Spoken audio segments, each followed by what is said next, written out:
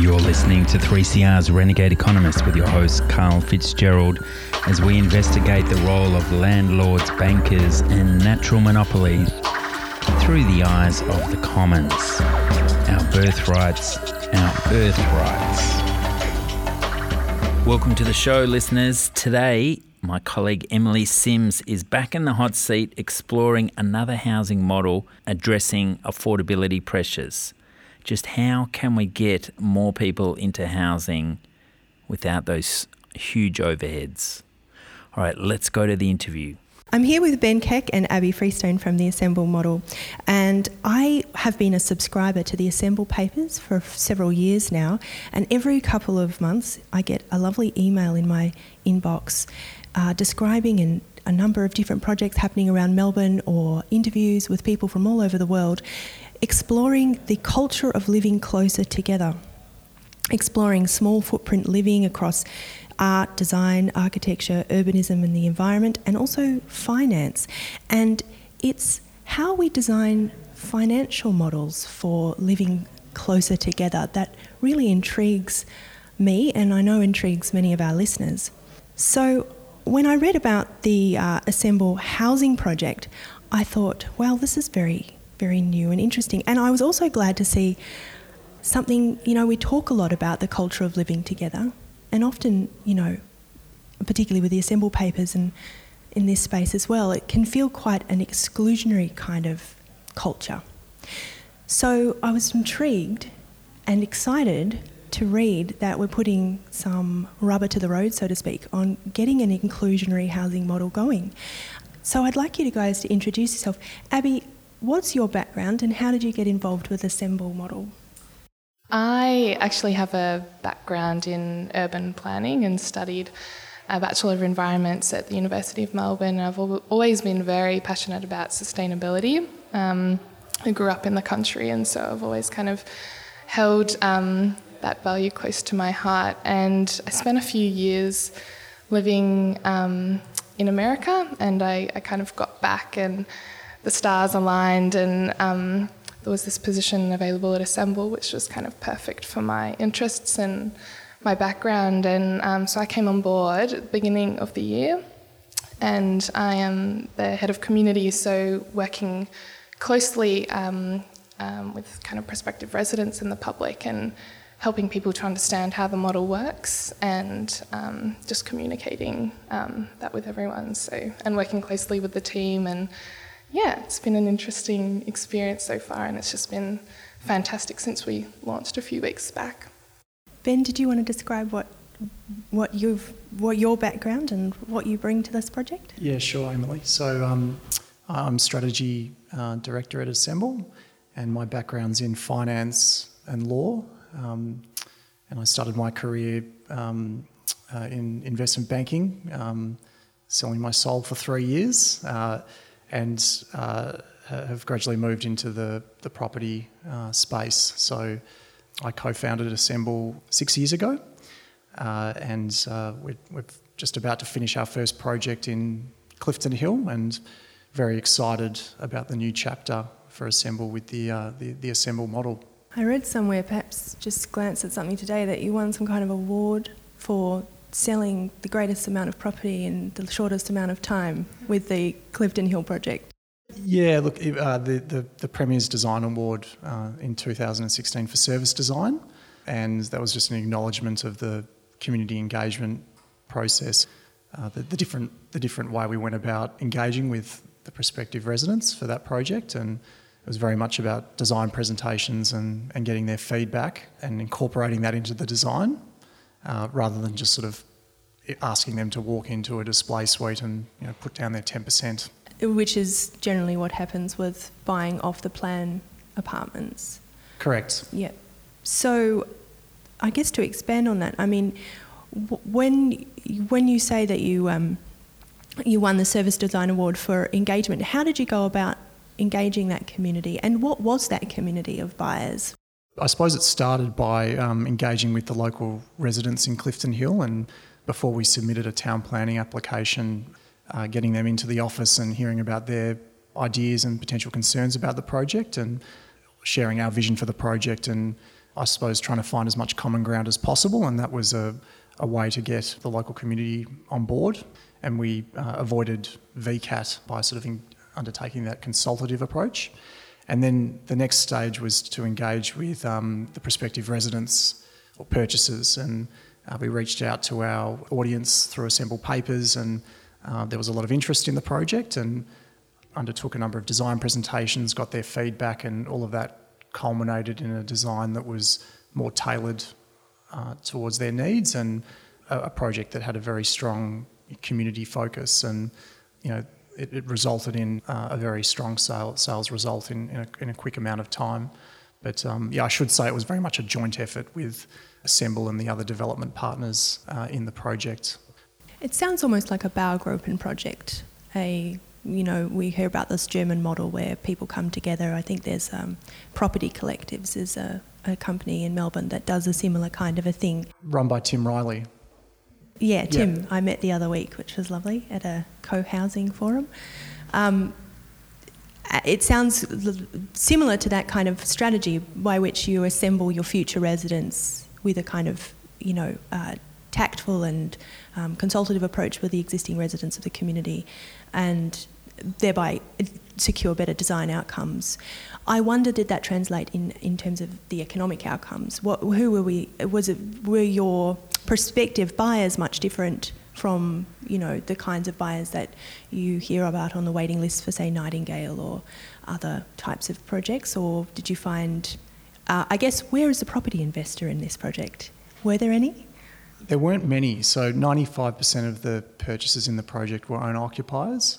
And I think, the people that bought in certainly shared similar values to some of the people that are interested in Nightingale.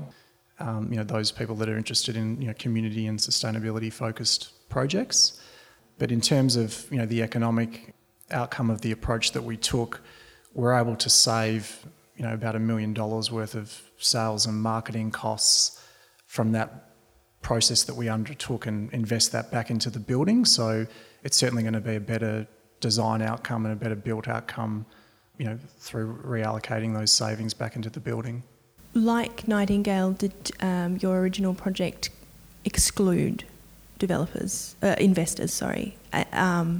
in that explicit kind of a way that Nightingale sought to exclude? It didn't. I think it's a positive thing that investors are taking more interest in high quality and more sustainable residential projects, because when they do that and they buy those apartments in those type of projects, they're renting them out to people, and people that are renting shouldn't be excluded from high quality, sustainable accommodation. So, the investor side of the market has its problems and has its flaws, but it's also an essential part of the market that is important to acknowledge. Having said that, the new Assemble model is a different model which is specifically for owner-occupiers. So let's turn to the new project. I happen to have been following the not the life story, but certainly the story of the last few years of this particular site, the Dex Audio site on Macaulay Road. It's a great location within the Arden Macaulay structure plan area. It's been rezoned for a mixture of uses there now and relatively high density. We know that that's really very close to Macaulay Station, but also falling within that general urban renewal precinct. That aside, I'm interested to know more about what's different in this new Assemble model development. Yeah. So the Assemble model is essentially a longer term, more accessible pathway to home ownership. So it enables people to live in and experience their homes and community before they commit to purchase. And it also has an element of flexibility about it as well, in that residents aren't locked in and they can kind of exit if their circumstances change, or if the community doesn't live up to their expectations. So it's this alternative approach that provides a security and a certainty of tenure, and then also high quality design that also focuses on the communal kind of aspect of the project, and kind of a long-term approach to a more patient approach to home ownership. That's exactly right. Just to go into a little bit more detail as to how it works practically, what we offer our residents is a 5-year lease. The market rent is the commencing rent, and it increases by 2.5% per annum. So there's security of tenure and there's stability of rent. And what we also offer is an option for the resident to purchase the apartment at the end of the lease term. And that price is today's price plus roughly 1.75% per annum. So your $500,000 apartment today, you'll be able to buy that in 7 years' time, which is the 2 years of construction, the 5 years of leasing, for about $565,000. So it's a way for people to sort of lock in the price today and to get a foothold in the market without the market sort of running away from them at sort of 3 or 4% per annum. And it also gives them an opportunity to save for 7 years. So for people that don't have $100,000 or $200,000 sitting in their bank account, of which there are many, it gives them an opportunity to lock in the price today and get into a disciplined savings plan to try and achieve home ownership. And we'll be providing free financial coaching services to help people with their savings plan. With the 1% down, isn't it, at the very start, when you take on the lease, it's a 1% of the purchase price. Yeah, so it's a refundable amount, and if you decide to purchase, that's just applied against the purchase price. If you decide that you don't want to purchase or you want to exit the lease, that amount's returned, less any costs involved in repairing any damage. So it functions essentially as a bond. And what do you expect the market rents to be for the 5-year lease period? So they haven't been set with respect to Kensington, but the important thing to note is it's going to be a pure market rent. So there's not going to be an additional amount on top of that because of the nature of the model. It's going to be set at a market rate for a well-designed, well-built building in that location. And that market rate won't fluctuate, it'll be the same all the way through? So it'll be set for the first year and it will increase by 2.5% per annum. So you'll know exactly what you're paying in each of the 5 years. And that level of increase is quite a reasonable level. It offers security definitely for the person the tenant, the prospective tenant, and let's face it, could be me. I mean, it sounds very attractive to somebody in their sort of early 30s, locked out of the market, as so many of us are, where paying rent every month is what makes it so much harder to save a deposit because, as many of us who have been renting where we rather maybe prefer to have purchased, it's when the rent escalates that it really erodes into the capacity to save a deposit. So having that security would be very useful for somebody trying to, as you say, get a foothold into the market. I wonder what the risk is, though, if, let's just say, hypothetically, Arden Macaulay district, that area, is suddenly flooded with apartments, similar apartments, and the tenant finds themselves locked into a 5-year lease when around the corner the apartment rents are dropping. Yeah, good question.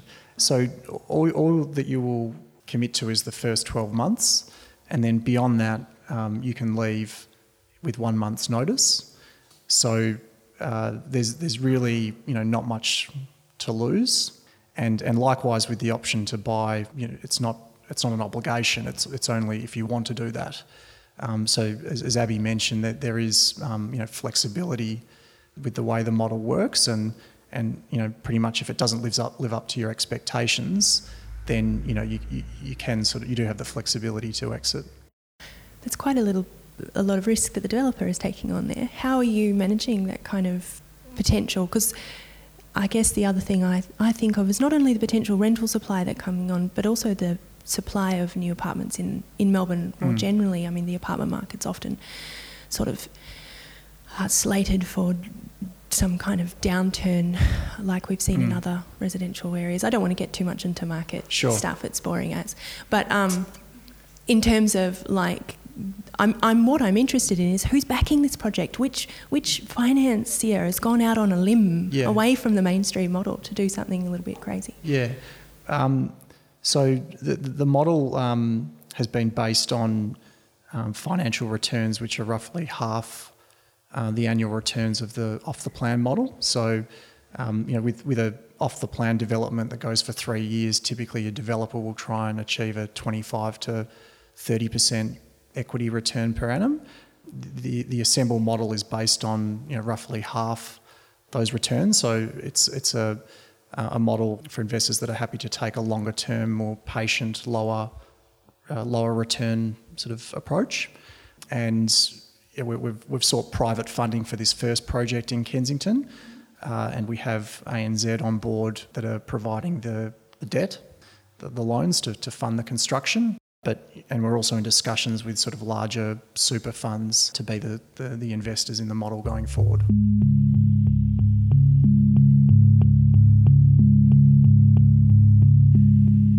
You're on 3CR's Renegade Economists with Emily Sims hosting this week's show. She's interviewing Ben Keck and Abby Freestone from Assemble, a creative new housing model here in Melbourne, trying to improve people's ability to enter the housing market on more affordable terms.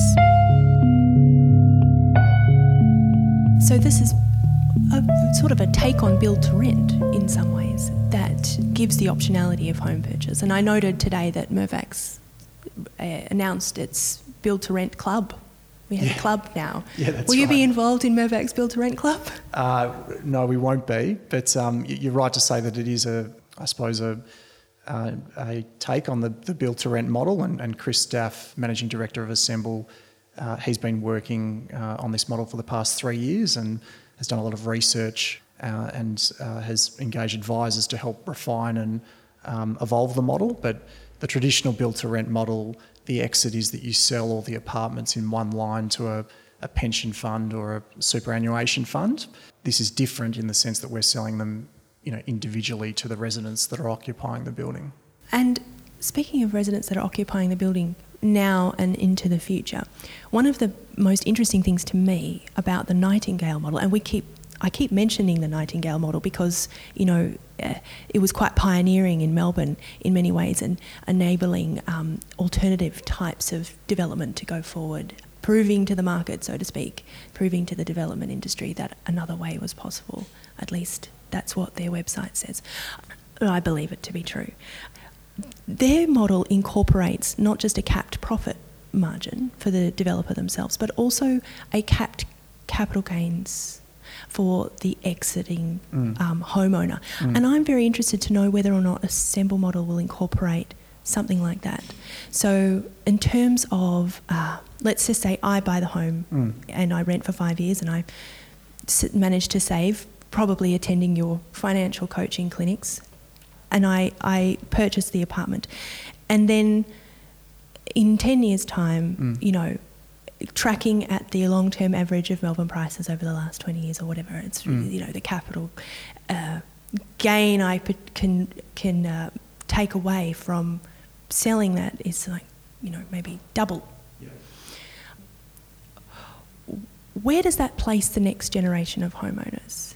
Does the model incorporate a mechanism for ensuring that the next round of people into the project are able to get a foothold? Well, look, there's no restrictions on what our residents can sell their apartments for, after they buy it, after the 5-year lease. So if you want to sell it for whatever the prevailing market value is at that point in time, you'll be entitled to do that. Within the 5-year lease period, if you decide that it's not for you for whatever reason, then we'll give someone else an opportunity to sort of step into your shoes on the same terms. So the same rent, the same purchase price, so that there's equality amongst the residents. But as for your other question, what does this do for the next generation? I suppose we hope to be still undertaking this model or the iterations that come from it for a long period of time. This is a model that we intend to scale, and we see it being a more accessible pathway to home ownership, and we hope to be providing that to future generations as well. Thanks, Ben. So I guess I want to come back to that, because for me that's at the heart of a kind of economically sustainable model in terms of home ownership. I feel like one of the key problems in Melbourne's housing market is this pursuit of capital gain at the expense of home ownership for so many.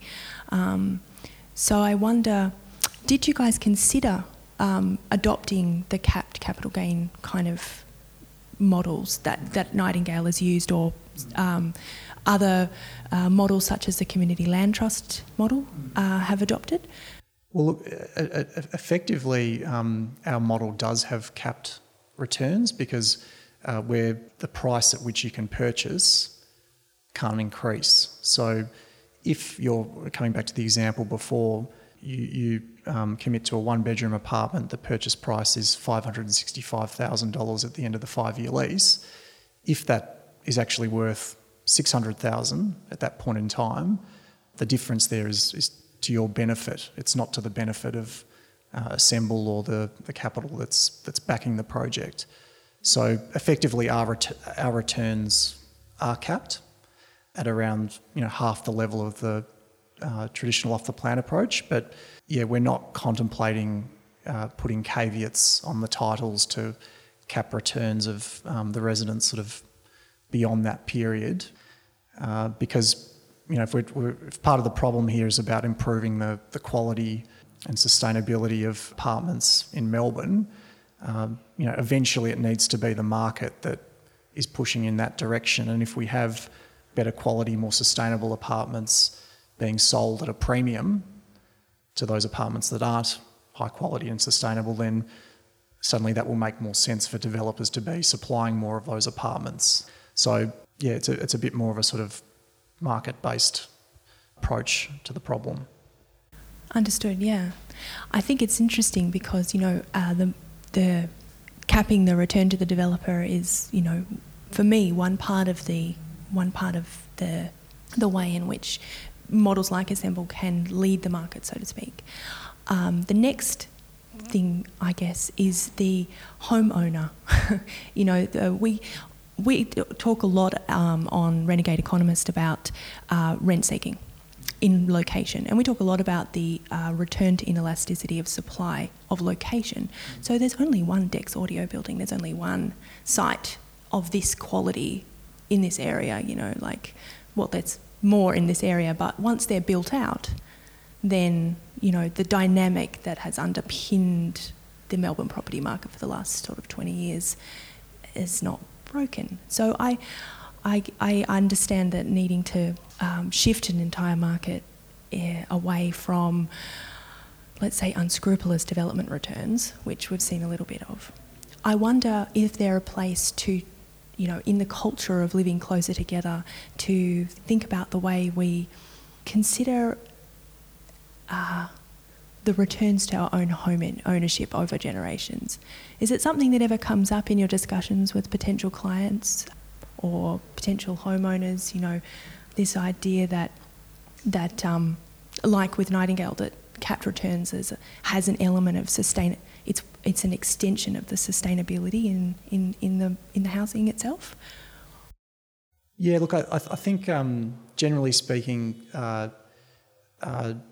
the development industry is trying to raise the bar with respect to quality and sustainability and affordability, and certainly there are a lot of problems and a lot of issues, and have been for some time.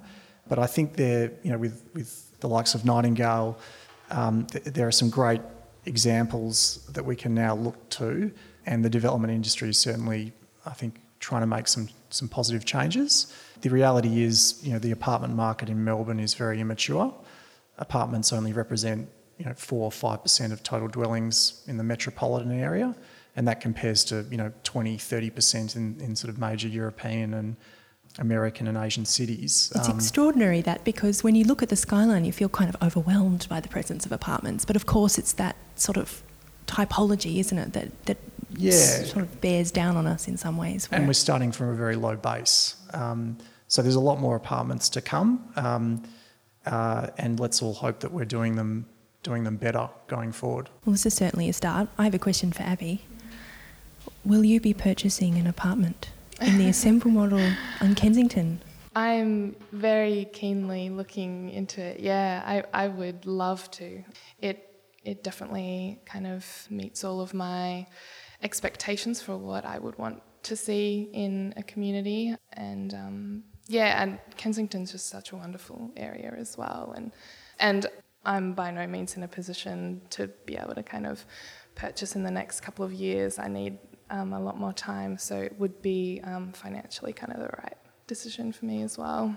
But yeah, just like Ben was saying before, we want our projects to kind of give back to the communities in which they sit in a positive way, and for them not to just be kind of closed off, kind of gated apartment buildings. We want our ground floor spaces to really kind of contribute positively to the neighbours, down the street and around the corner. And so through our kind of consultative approach, we really want to seek input from the kind of existing neighbourhood to kind of hear their thoughts on what they would like to see, within that space as well. And yeah, we're not trying to say that the model is going to kind of fix all problems and that it's the solution to everything, but we think that there's kind of a number of key benefits and positive elements to it, particularly just in that long-term pathway for people.